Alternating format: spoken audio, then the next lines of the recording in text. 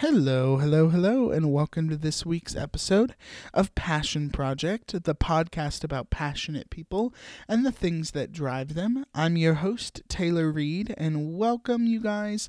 Happy Friday. Hope you guys are doing well and staying safe, and hope you guys are finding the little joys in every day, in each moment of every day. This month, I should say, on Passion Project, we are doing Mental Health Advocacy and Awareness Month. We are shouting out and praising some of our wonderful mental health workers in the field. I do want to let you guys know, if you or someone else you know is struggling with mental health issues, I'm going to provide some links down below and some hotlines if you guys want to call as well to reach out and get some health. Making space and time for your mental health is so important. That's what we'll be talking about this month. So I hope you guys take advantage of those resources as well. This week on Passion Project, we have another wonderful guest, guys. It's Tim Jones on the podcast this week. His daughter, previously on a podcast on the show, episode 19, if you want to check that out. Tim Jones is a licensed professional counselor. He's been working in the field for over 20 years, working with all ages. I'm excited for you guys to hear all about his journey and his story into working in the mental health space and how he sees working with clients and kind of his technique into counseling. So without further ado, here is episode 65 with Tim Jones of Passion Project.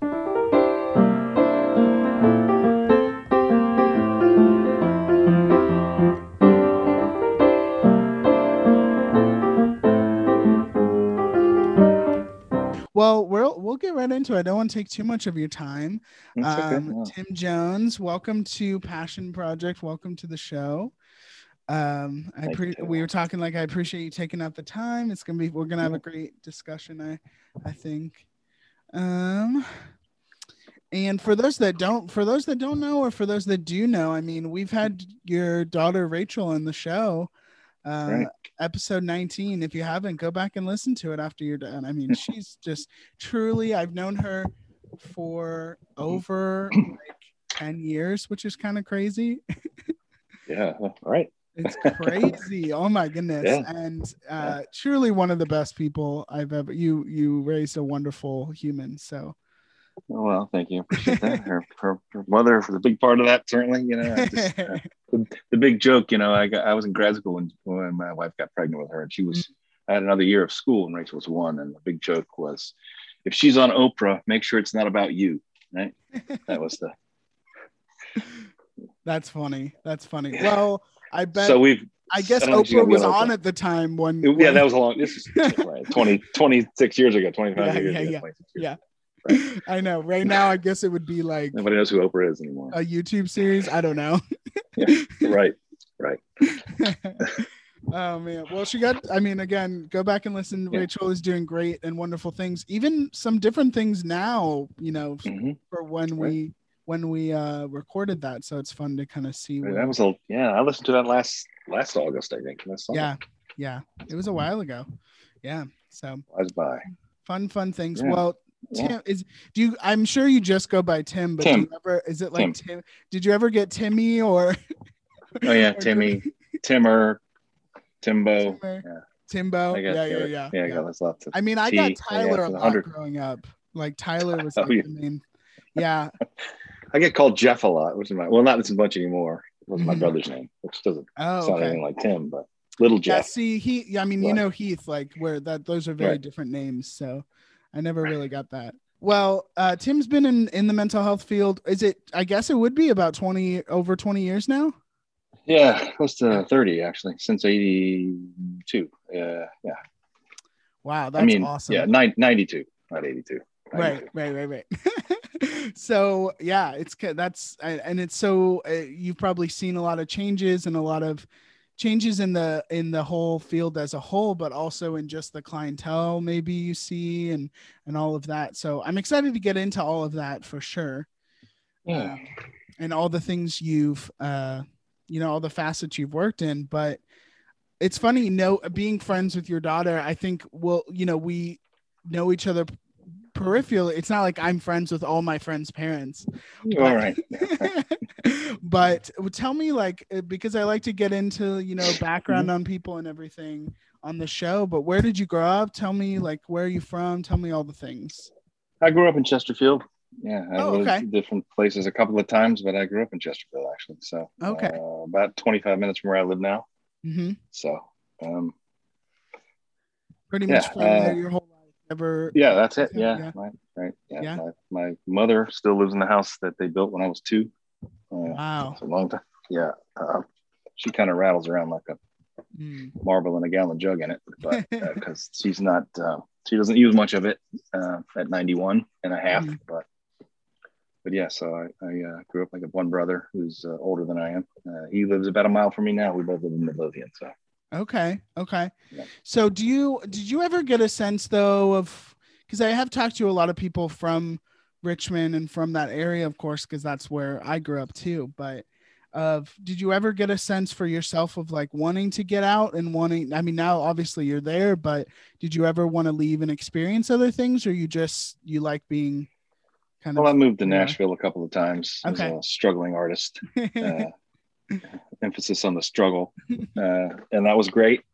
I learned a lot about myself. Mm, Um, music is certainly part of my life, or at least to be a lot more part of my life, but mhm. wasn't my livelihood. So I actually left Nashville and came back to go to graduate school Okay. all those many years ago. So I was there a couple of different times. Not for any great length of time, several months the last time I was there. Mm-hmm. But that was my first. That was my first real passion. I think wanting to relate to people that way, music, and so. Was that something like you just kind of found at an early age and you connected with music, or were your parents musical, or what was that like? It was my parents were a little bit musical, but my mother, maybe my mother's side of the family, but Mm. my father not so much at all. But it was just something that I just kind of been part of who I am ever since I can remember. Mm-hmm. Mm-hmm. So it's Yeah. still a big part of my life Yeah. in regard to listening to music, almost nonstop from the time I'm awake till the time I go to sleep. So That's awesome. that's yeah, that's for I'll sure. ask you about something about that in a minute, but tell me Yeah. what kind of you remember like reflecting on growing up, because I assume this is like the 70s and 80s you kind of grew up Mm-hmm. in that kind of time period. Because for me, of course, being born in the late 90s, the same year probably that Rachel was born, it's just so, it's just such a different time to think about, like before, even because we grew up kind of with the internet, but more so, Yeah. we definitely grew up with cell phones and all of that. But I Right. don't know, describe what, when you think about like growing up in, the 70s and 80s, like it's just such, it's, for me, it's hard to think about because it's so different and things have so It's much progressed. for me, it's hard to remember. No, well, certainly I had I was fortunate enough to grow up in a nice neighborhood, right, and in Mm, a neighborhood where I had a lot of friends, so we hung out together. But yeah, I'm grateful that there wasn't. It might have been good for homework, but I'm grateful that there wasn't the internet or video games. There were right. there were a lot fewer distractions and I think that was a very good thing, right? I mean, the technology is great and the access to information is wonderful, but I think there was a lot less distraction Mm, in regard to and I think more maybe a greater sense of I don't know. I think that that kind of distraction can lead to isolation too, right? mm, People stuck with too much on their phone or on Facebook all day long, whatever. I mean, right. I see a lot of that. There's a less different kind of socialization, which I don't sound like an old man, but I don't believe is as healthy. Well, it's Often, you interesting. know. Like literally, what we're doing right now is we're on Zoom. Like Mm-hmm. this would not be possible 20 years ago. Like, No, right, this, and even that right, to me, I mean, I was like 20 years ago. So, but right. Yeah. Well, right. I mean, growing up as a kid, there was a Disney movie on Sunday night at whatever time it was, Mhm. and if you missed it, you know have to wait. Yep, I don't you know never till saw next it year, again. Yeah, yeah, next year, or whenever. right. So this idea of watching a movie in the car, or or even talking on the phone in the car, and that, In a way, do you think people kind of cherish things more a little bit?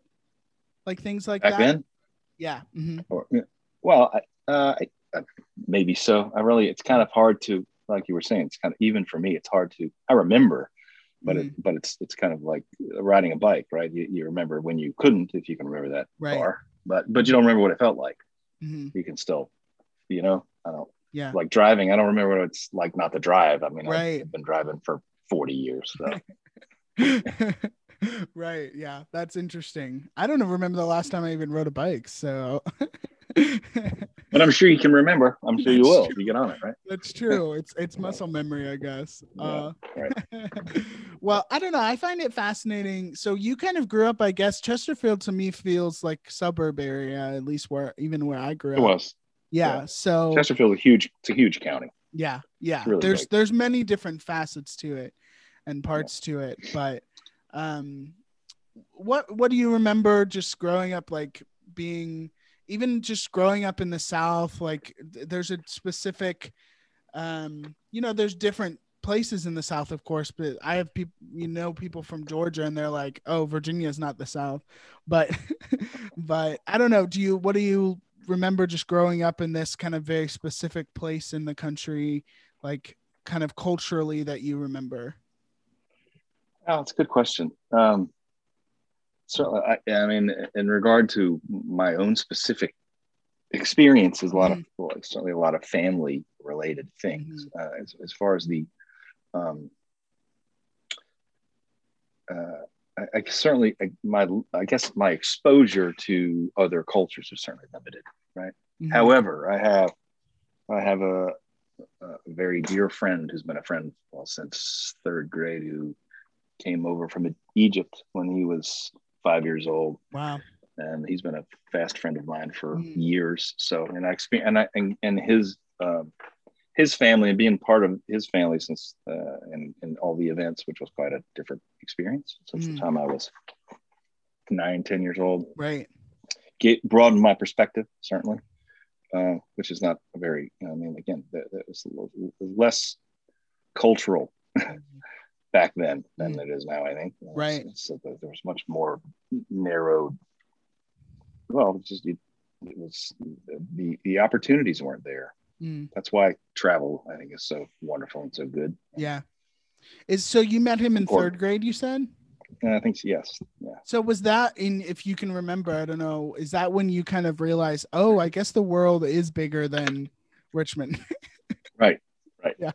Yes. It was, his father was a devout Muslim, still is, so that was a different experience, certainly. Yeah. Than the Methodist church I grew up in, right? And what you might have heard about all that back then, and maybe even today. Right. How much was even spoken? Right. Yeah. So interesting. That's so cool. And you're still friends with him now? Oh yeah.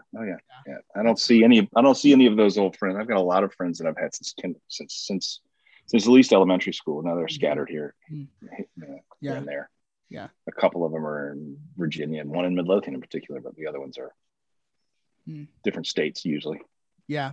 Well, that's the thing, even with social media, that granted us, is that you can catch up with people that very true. You wouldn't hardly ever see. Like you said, if you made a friend in third grade and they moved away, you probably never saw them. So yeah, well, that's right. Right. So interesting. Well, tell me about, like, I love talking about sibling dynamics too, because like you said, you have a brother. It's just you and your brother. Yeah, he's 7 years older than I am. So okay. I kind of was raised, really like an only child in lots of ways, right? So very similar to Rachel too, because she has I think it's a half sister, right? Yeah, right. But she's basically an only child, is what she always told me. So well, yeah, and I was certainly raised that way. I mean, Sandy never lived in the house when Rachel was, Sandy was gone by then, and by the time I was, 12, my brother was gone out of the house too. So, and before that, busy doing his own thing. Right? Did it feel like, I see a lot more of him now? Did it feel like it was a brother growing up, or was it just like an older friend or like a cousin? Because sometimes when I talk to people that have a big sibling age gap, it's like, they were kind of a sibling, but Well, I felt like it was a sibling. Yeah, I mean, again, 7 years their interests were different. Mm-hmm. Mm-hmm. Well, we shared interests in sports and those kind of Yeah. things, but our opportunities, you don't. If he's 12, I'm 5, so we're not Yeah. going to do. I'm probably more of a pain in the neck than anything else, right? Well, I'm the He kind youngest of, too, as you know. So, I mean, I think the youngest have the most fun. I think yeah, well, I didn't actually know you were the youngest. So I guess that makes us kindred spirits, really. right. That's right. That's right. I maybe got away with more, but I was certainly Mm. more rebellious and rambunctious than he. So Well, it's too still. I've always said on the show, like you learn from them for better or for worse, even if it's not conscious, you're like unconsciously learning from them on everything they do. If they're doing something bad or good, you're always kind of Right. looking at them. Was that your experience too? As much as I was smart enough to pay attention, which wasn't wasn't very much. Hmm. I think I learned to pay attention later in Yeah. life, later than I should have. But Mm. but I also had I have a dear friend who's 3 years older than I am that grew up in the neighborhood. Still, certainly, he's known me since I was 2, so that's been a long time. And so most of my friends in the neighborhood were older than I am. Yeah. Certainly, and even my with the exception of one, the people that I grew up with in school were always older than me too, 6 or 7 months, which made a Right. difference back then. Right. Lots of ways. Everybody could drive before I could, and all the rest of that. So, Yeah. yeah, It feels like a lot older when you're that age. right. Well, right. Yeah. Yeah. And now you're like, I'm the youngest. I like being the younger one. Right. Yeah, it doesn't seem to matter. Right. Like, yeah. Right. Whose ailment is worse? Right. Right. Well, tell me. So, what did your parents do growing up? My father was a realtor.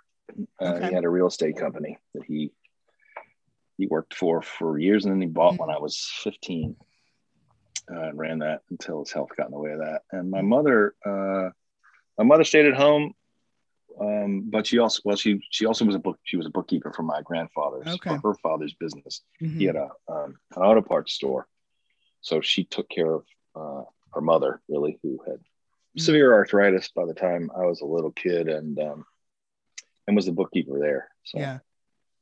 Well, the reason why I ask sometimes with people is because a lot of the times when you're growing up as a kid, at least I've experienced and seen, is that what your parents do or what they've done is kind of the only thing you think about of like, oh, what am I going to do? I guess because you're familiar with it's a familiar thing what your parents do or did, or maybe sometimes friends' parents too. Yeah. But did you ever gravitate towards anything? Like, did you gravitate towards wanting to be a realtor at all? Well, I got a real estate license years ago. Okay. Yeah, and I did that for a little while. Yeah, just trying to find my way, supplement. That was kind of music was really I really wanted to do. Right. Right. I had more interest, I think, in talent, and talent is important, but it's never enough either. You got to be.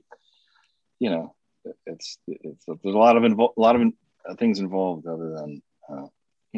Sometimes it's a lot just of hard like work, a lot of luck too, right? You got to be in the right place. I mean, I think you increase your luck. I mean, you're going to hunt tigers. You got to go where the tigers are, as they say, right? Right. But it's that's tough. I had other things I was interested in too. So, what were there any specific artists or musicians that you remember that were like big influences on you? Well, yeah, I mean, a lot of Christian artists actually, Russ Taff, Paul Smith, people like that. They were incredible singers. But I mean, the usual, Billy Joel and Elton John and those kind of folks that I grew up with, and I listened to, even as a kid, listened to lots of different kinds of music, which I still do today. Engelbert Humperdinck, he's one of my favorite singers, and one of the greatest of all times, I think. Isn't it kind of crazy? I had a guy on the show that is also like his job is a podcaster, and he said the thing about there's so many podcasts right now in the world that it's kind of like he was equating it to musicians, that there's so many artists and musicians that you don't hear about, and the same with podcasts, that are just as good as the big ones, but you just won't hear about them ever. Yeah, Um, well, that's for sure. and it's kind of crazy. Yeah, Even, I just visited Nashville, and we yeah, went right. to the Bluebird Cafe, which I highly recommend Yeah, going if you've ever, if yeah, you, I'm yeah, sure you know it. yeah, Um, yeah. Oh, yeah. and we saw like new songwriter, like a bunch of new songwriters, and they were all incredible. And some of them had written songs for pretty well-known people, Yeah, and that's like how. done. That's Yeah, what you do, I guess, when you're there for a right. little bit. Yeah, But yeah, it's just this. I'm sure you experience this town that is full of so many good musicians, but then maybe like 10 of them will make it. yeah. Well, that's right. Yeah, I mean, there's a lot of factors involved, but Mm. certainly, who you know is what you know a lot of it. But I mean, you know, you're right. There's a lot of talent there, a whole Yeah. lot of it. Yeah, I mean, So for you, was Nashville just the place like you wanted to be as far as for it was?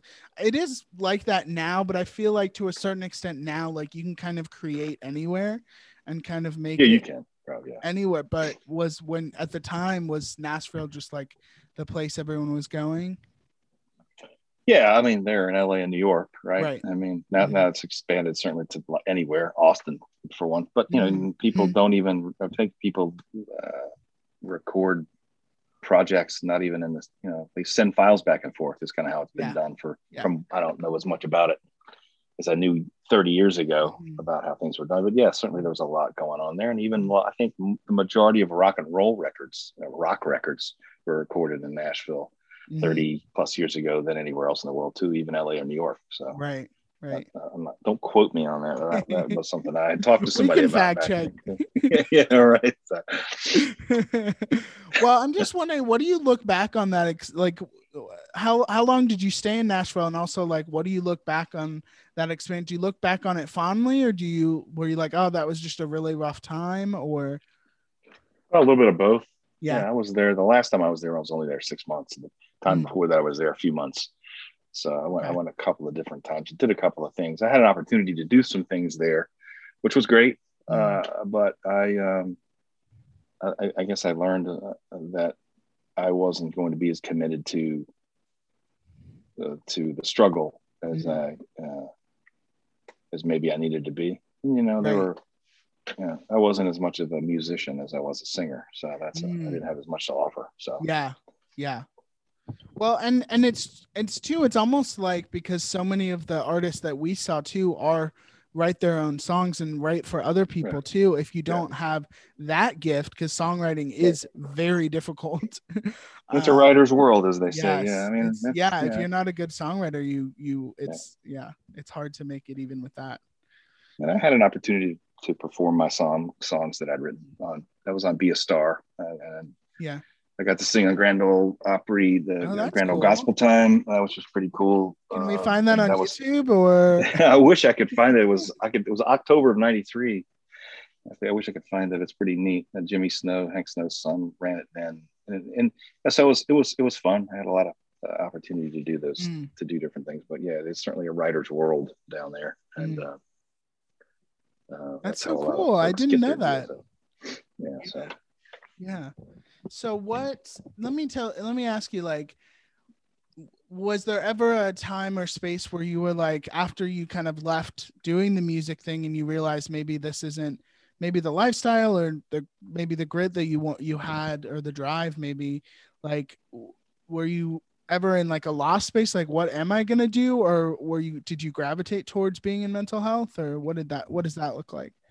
yeah, that was something I had. The last time I moved to Nashville, I had a degree in psychology. I had Okay. graduated from, I had managed to do that that wasn't a straight line, but even Mhm. all of that, you know, even all of that was certainly something that I think helped. Right. I mean, Mhm. I went to school as a music major first, and then about towards the end of this first year, they invited me not to come back because Oh I my wasn't, goodness. going to class wasn't really Yeah. cramping my style. So anyway, I stayed out of school and did lots of things. I was a bartender, drove a limousine, did all kinds of stuff, ran my own DJ business. I did all kinds of things. So, and then Wait, let me pause you there. So do you see a correlation with being a bartender and a counselor? Because I definitely, as someone that's never bartended, I'm like, maybe if I ever give up mental health, I'll just go be a bartender because it's basically the same. Well, maybe to some degree. I think I most of my bartending career was as a service bartender. So I worked I worked at a tobacco company restaurant, and there's a bar on the third floor that's they call the Crow's Nest. Yeah. So I made drinks for all the servers mostly. So I didn't really interact with the public that much. I did on some occasions, but I enjoyed that the most because I like working as part of the team of those folks. But so I guess there's some similarities. It's a little cheaper maybe for the client. Well, yeah, right. Depending on they don't remember eventually. That's true. Anything that's talked about. Right. Well, that's interesting. So what kind of led you into kind of being more interested into psychology or mental health? I don't know, relating to people. Well, like, the old heal thyself kind of thing, right? Curiosity, I think, about just about relating to people. Yeah. And my own. And I guess that's probably it. That's and wanting to help people. I mean, I law school was something that crossed my mind, and wasn't sure I had, what it took for that, what it takes for that. But counseling is something that I've been interested in. So that's what, when I left Nashville to come home back to Virginia, it was to go to school, basically, to go to school and get married. So this was like the early 90s, right? Yeah, this was 93. What was like the mindset of mental health then? Because I'm sure it was very different than it is now. Well, it's good. That's hard to define. I think we hope, or one hopes, that there's less of a stigma, on mental health. I don't know that I see people more willing to talk about it, and you see, over the course of the last,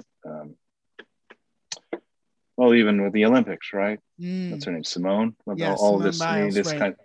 This, that's certainly a big step. I think that people can be, but it's sometimes enough is enough, right? There's we're not machines, right, and that you can have struggles of any kind. I mean, anxiety. Everybody's got anxiety. It's a matter of degree, frankly, right? And certain things make that better or worse. So I mean, we're all a lot more alike than we are different in that regard. But so I think there's been more willingness to talk about it and acknowledge that it exists, and that then our brain, that our head and our body are not separate things, right? Too, and that there's a connection there, and that so I hope that's different. I see a lot of people more interested, or more willing to pursue therapy maybe than they might have been before. Yeah. There's, again, less of a stigma in regard to how people are labeled, right, or diagnosed.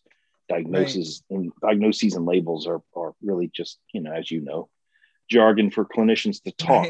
People aren't labels and diagnoses. So that's not who people are. We could talk about DSM-5 probably for 2 hours. So.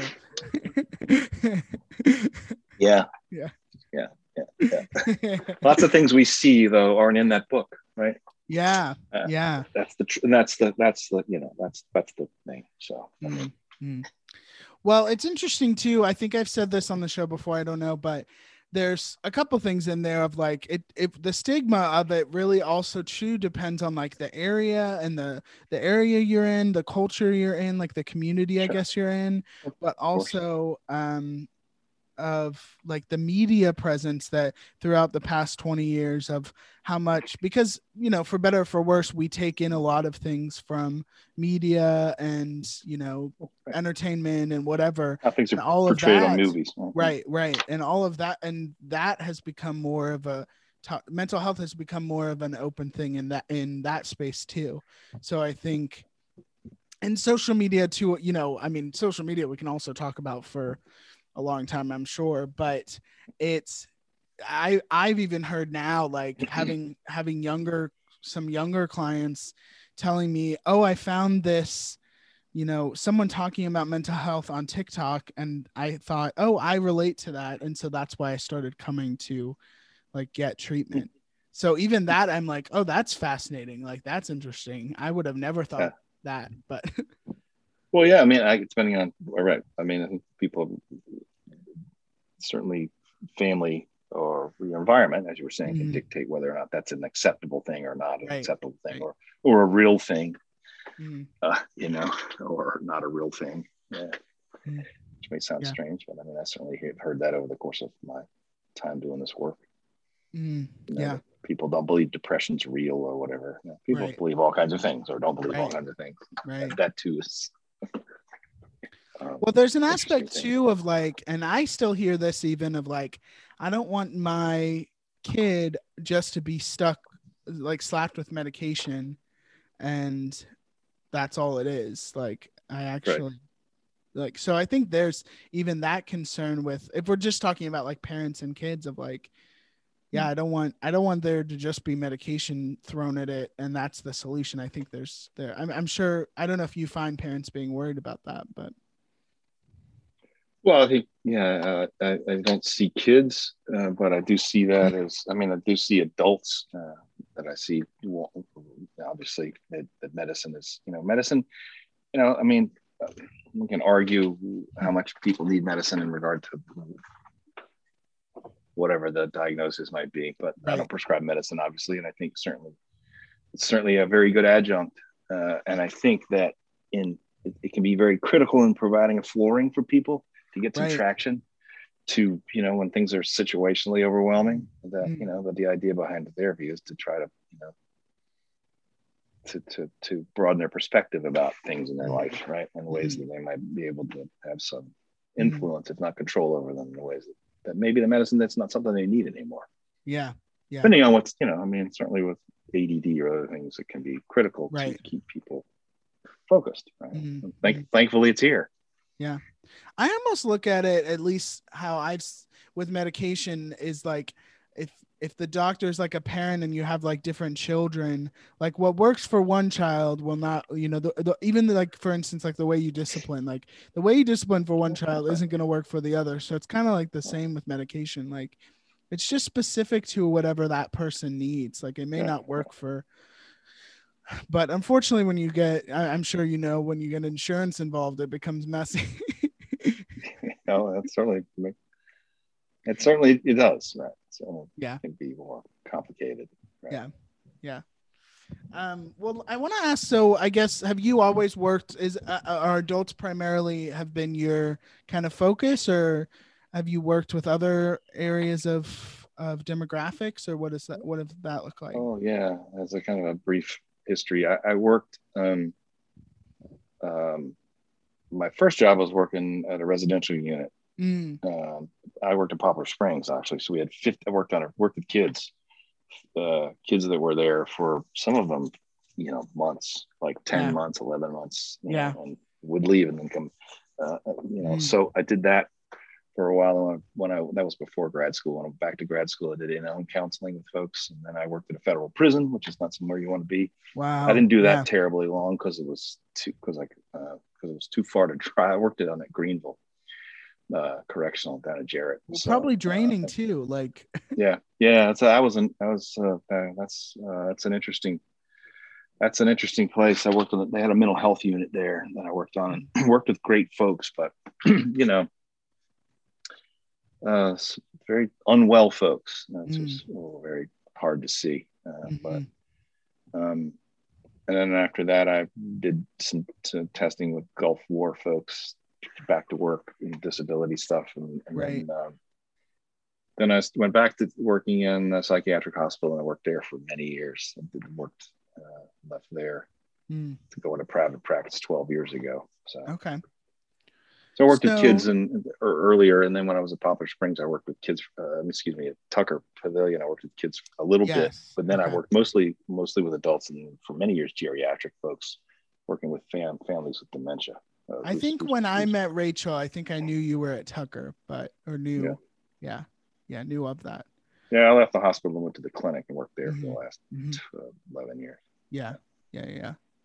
Well, I'm sure that there's an aspect of during those, that we're even working in the prison or some of the residential facilities and I'm sure it's like that even in private practice of burnout and how getting through hard and difficult days. Are there any things in particular that got you through like difficult times? Um, well, it's I guess when I worked in facilities, I would, I was always appreciative that I had a key and I could leave, right? Which was Yeah. something that anybody else had that Mm. was there, but I mean, it's certainly a lot of challenges. I just think that you're trying to be compassionate, right? And well, I can tell you that I've been working in mental health many years. There are a lot of people that shouldn't be working in mental health. Not Right. necessarily a Right. lot, but I mean, it would see people that would, you can't in a facility in particular, Mm.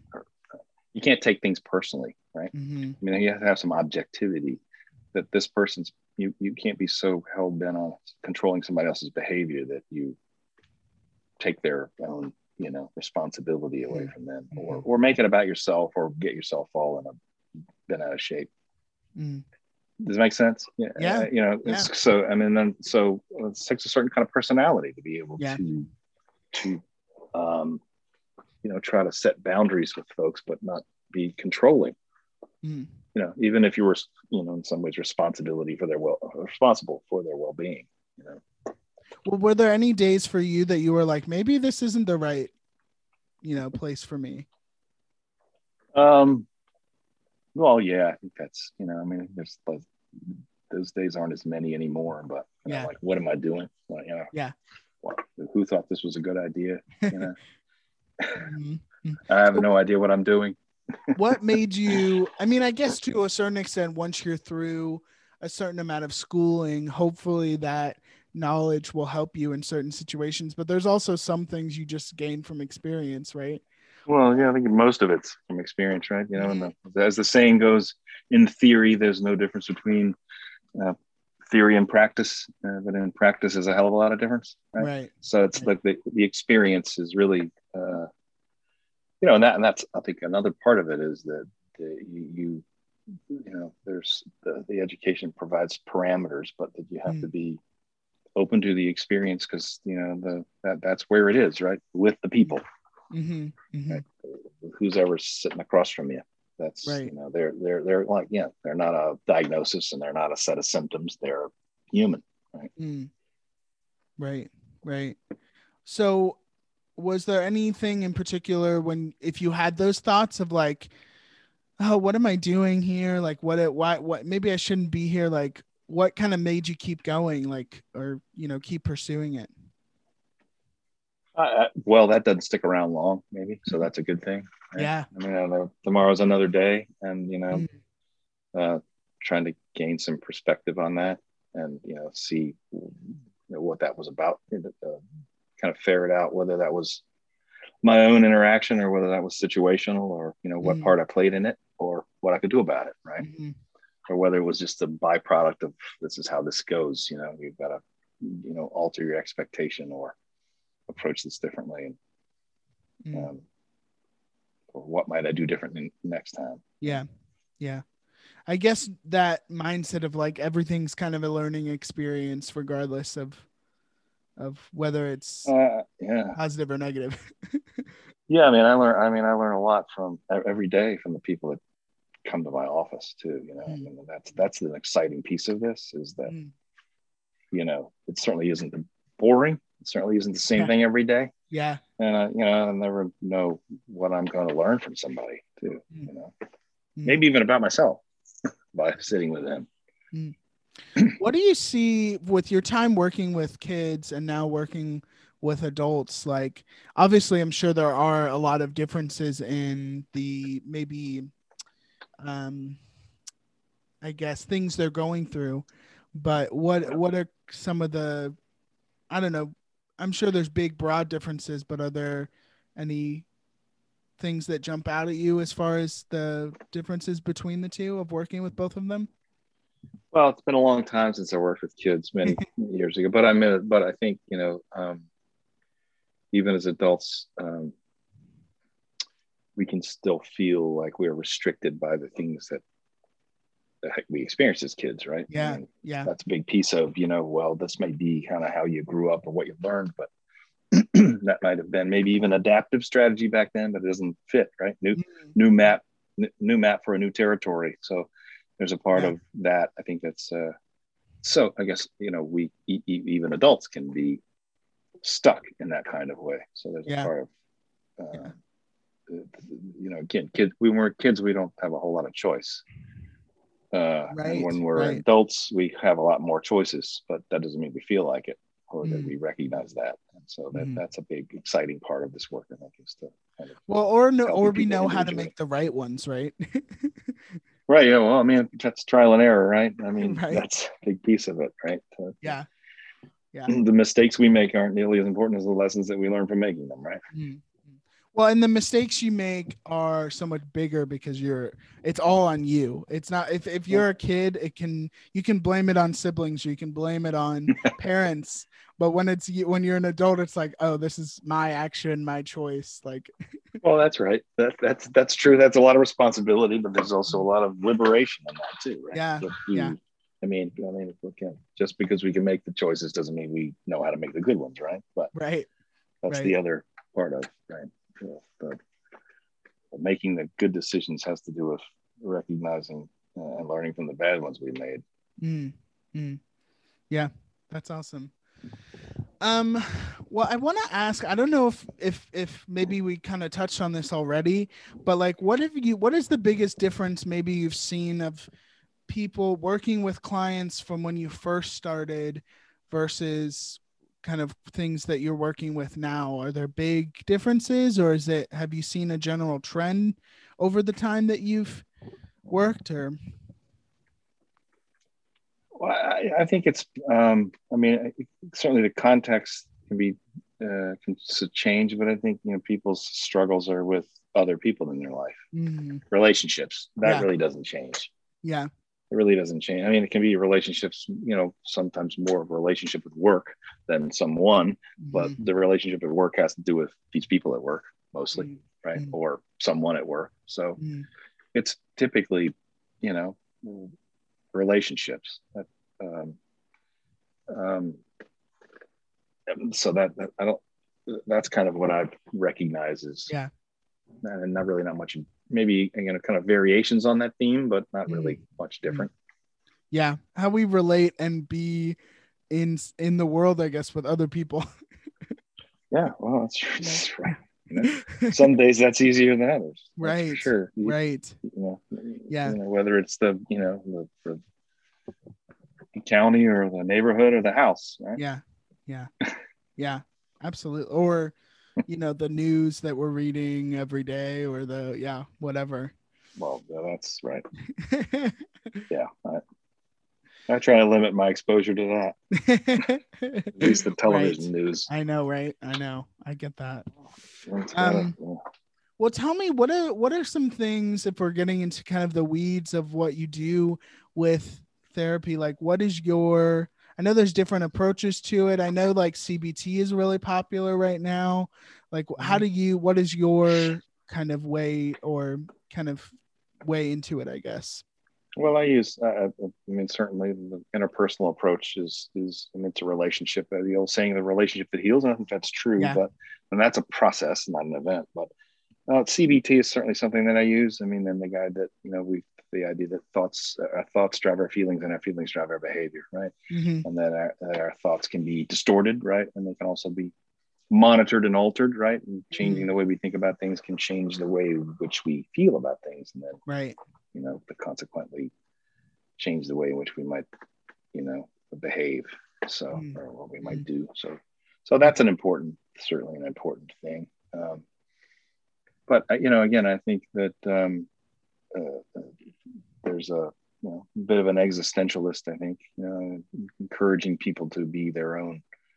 I certainly don't tell people what to do, but I'm a big fan of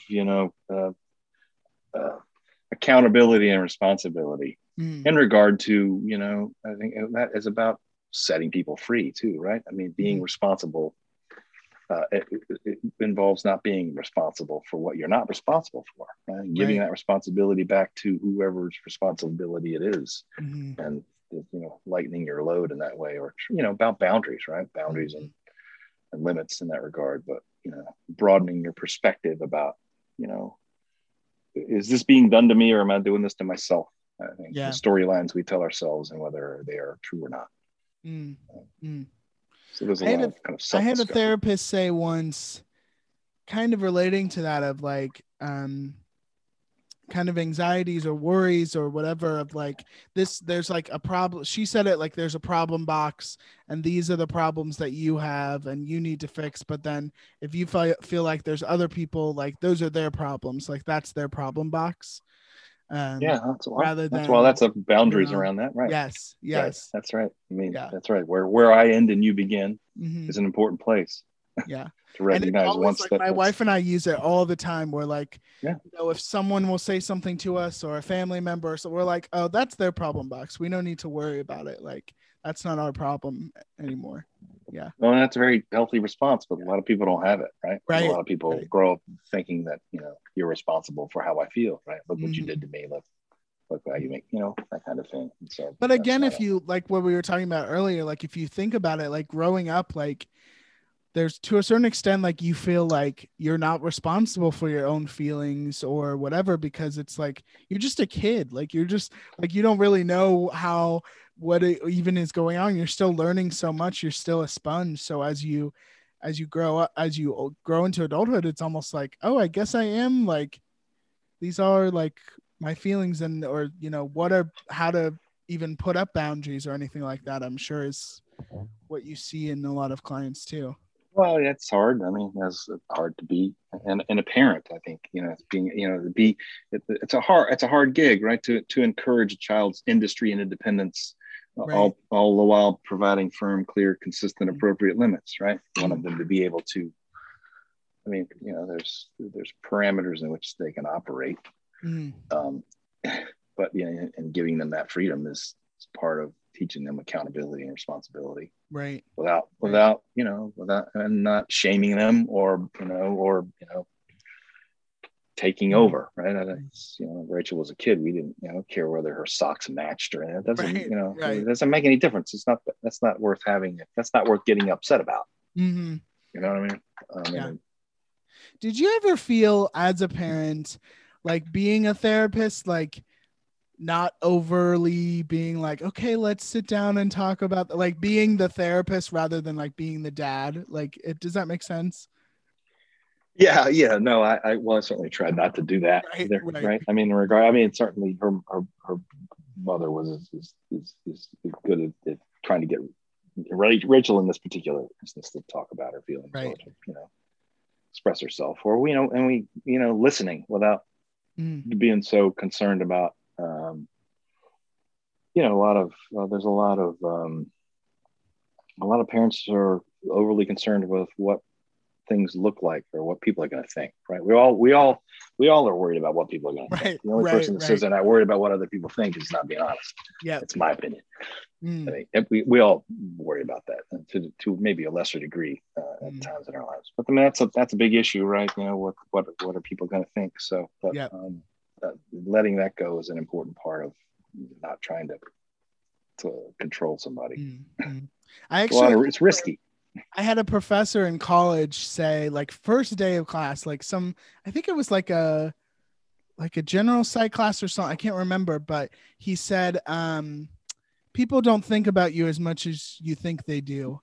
Like when they're too worried about themselves, right? Yeah. It's so true, especially as someone when you're in college, you're coming out of high school, and that's like all you think about in high school is like, what are people thinking about? Like I walk into a room and you're like, what is that person thinking about me? What is this person? Not that that goes away when you're an adult, but like you said, it comes and goes. So yeah, it becomes less of a, I mean, it becomes less of a factor in what you might do or how much attention you give it. I mean, for me personally, I've just, now that I'm 25, I'm like, I don't care what people, I'm just like, whatever. I'll wear slippers to the grocery store.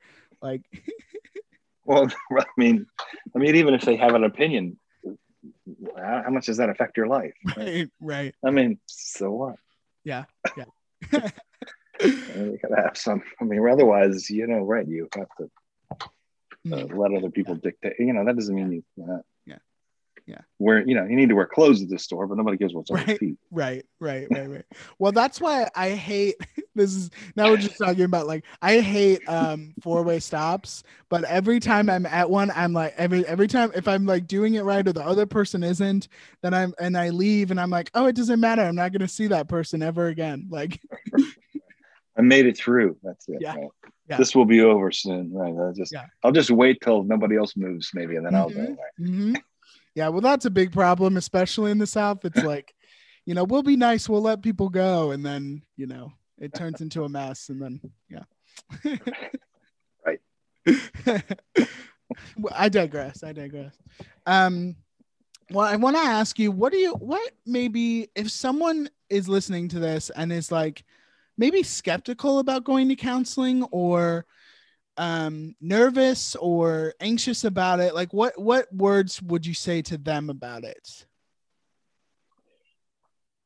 Well, I would encourage them to find somebody to talk to, and when they do, to talk about that. That there's I think certainly people don't. There has to be some sense of curiosity about your own self, or therapy doesn't really help, right? But I mean, people are skeptical for different reasons, right? And I think that it takes a lot of courage to come talk to somebody you've never seen before about what's going on in your life, right? Recognizing that is, like I said before, a process, not an event. That that it's that you don't have to. And certainly that sometimes anxiety is increased a little bit before it gets better, right? But I think that have to be able to. A lot of people, maybe a lot of people don't have people they can trust in their life, so it's difficult to do that. Or there may be various reasons why they are skeptical, and it's certainly not a cure-all, right? I think the idea is that it's. There's an opportunity to like I said before, broaden your perspective and make see what's running the show, if you will, and whether like I was saying, is this being done to me, or how am I participating in this? Just like how much are you putting into it, right? Yeah. Well, in any situation we're participating, the degree to which we are participating, and recognizing that that's the occasion for the opportunity to do something else. Right. That may be a long answer for that question, but I think you have to have an experience. I mean, you can certainly talk to people that have had it. You might get, some people's experiences aren't so good. That's unfortunate. Yeah. But that's not the only experience out there. Yeah. No, absolutely.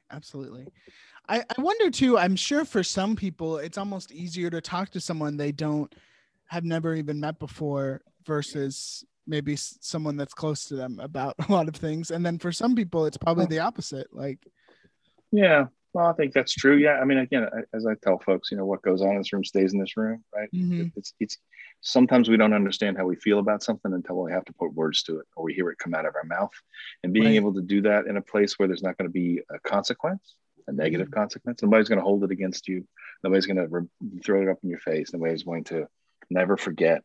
Right. Yeah. And then, so it's an opportunity to take things out and look at them in ways that, you might not get somewhere else without, Yeah.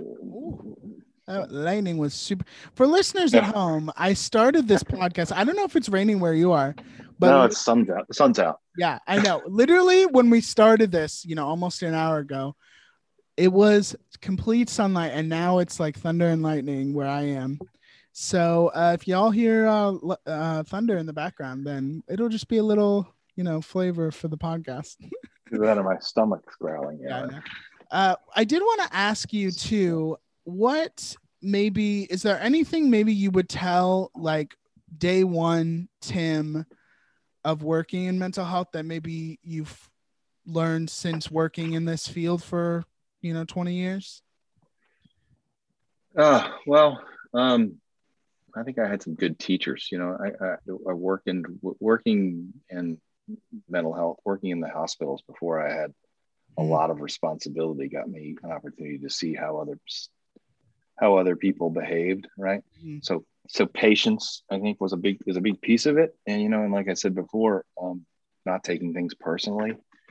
There's a couple of commitments or that I kind of made to myself when I started doing this many years ago, and understanding that I can take my patients or my clients no further than I'm willing to go myself. Right. So there has to be some authenticity. Right? You can't. Right. I don't tell people what to do, but I think people know when you may be inauthentic. I guess I've lived it. Yeah. Right. Yeah. I mean, there's a lot of for better or worse. The struggles I've had is minor as a lot of them may have been. Getting in my own way, has taught me a lot. And the other is, never let my advocacy get in the way of my clinical judgment. Right. So certainly this is an advocacy position too, right? But we have to be able to recognize when,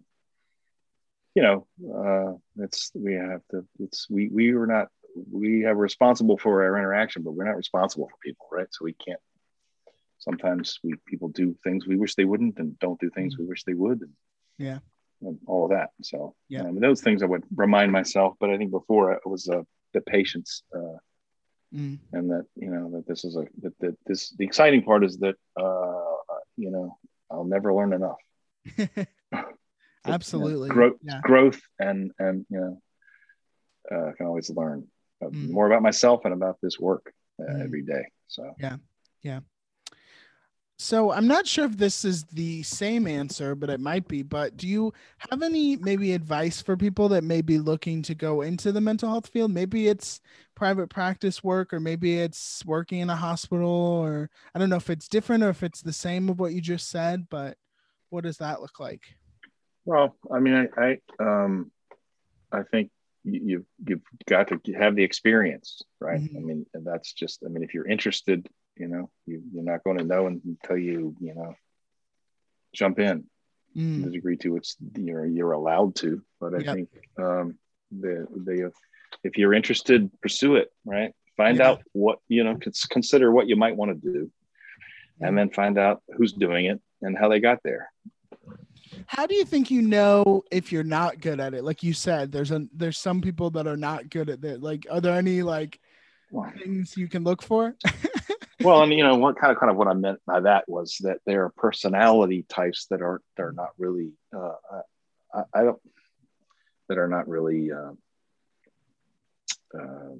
better suited to again, people's struggles, right? Yeah. Whether there's no patience, or they take things personally, or they certainly been around folks been a long time, but who would make situations worse, not better. So I think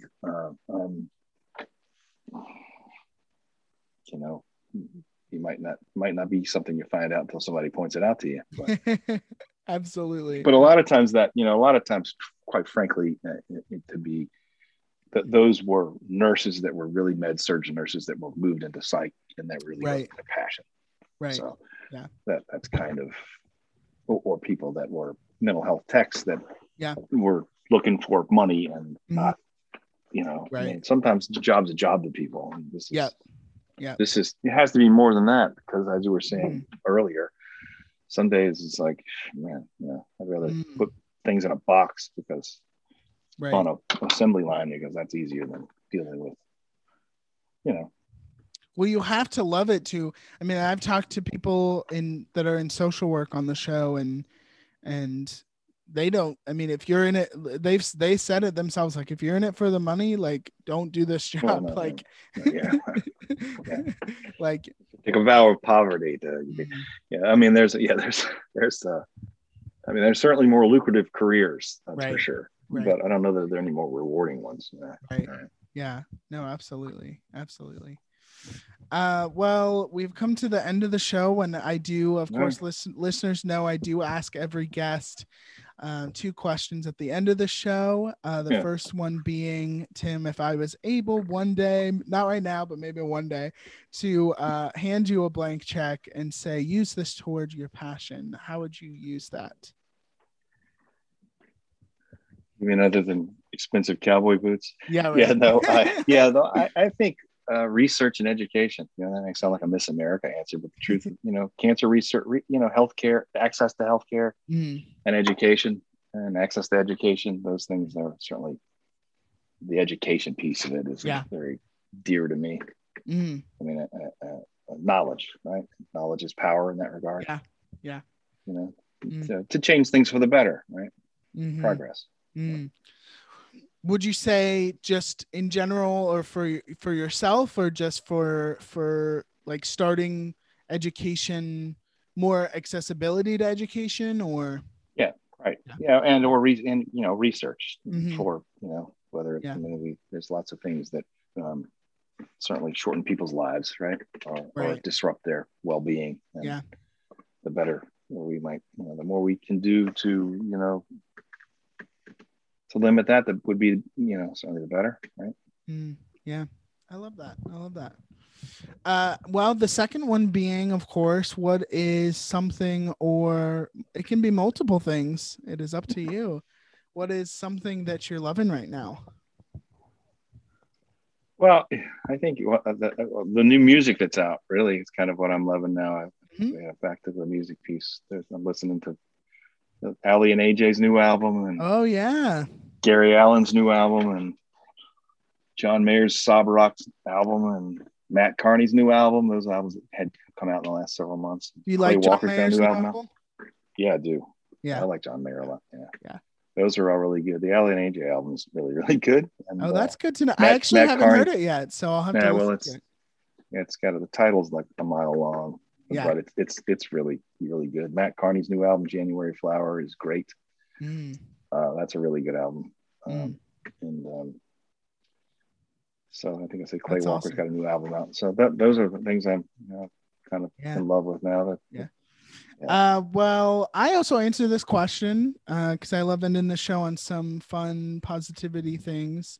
Yeah, I am loving a lot of things.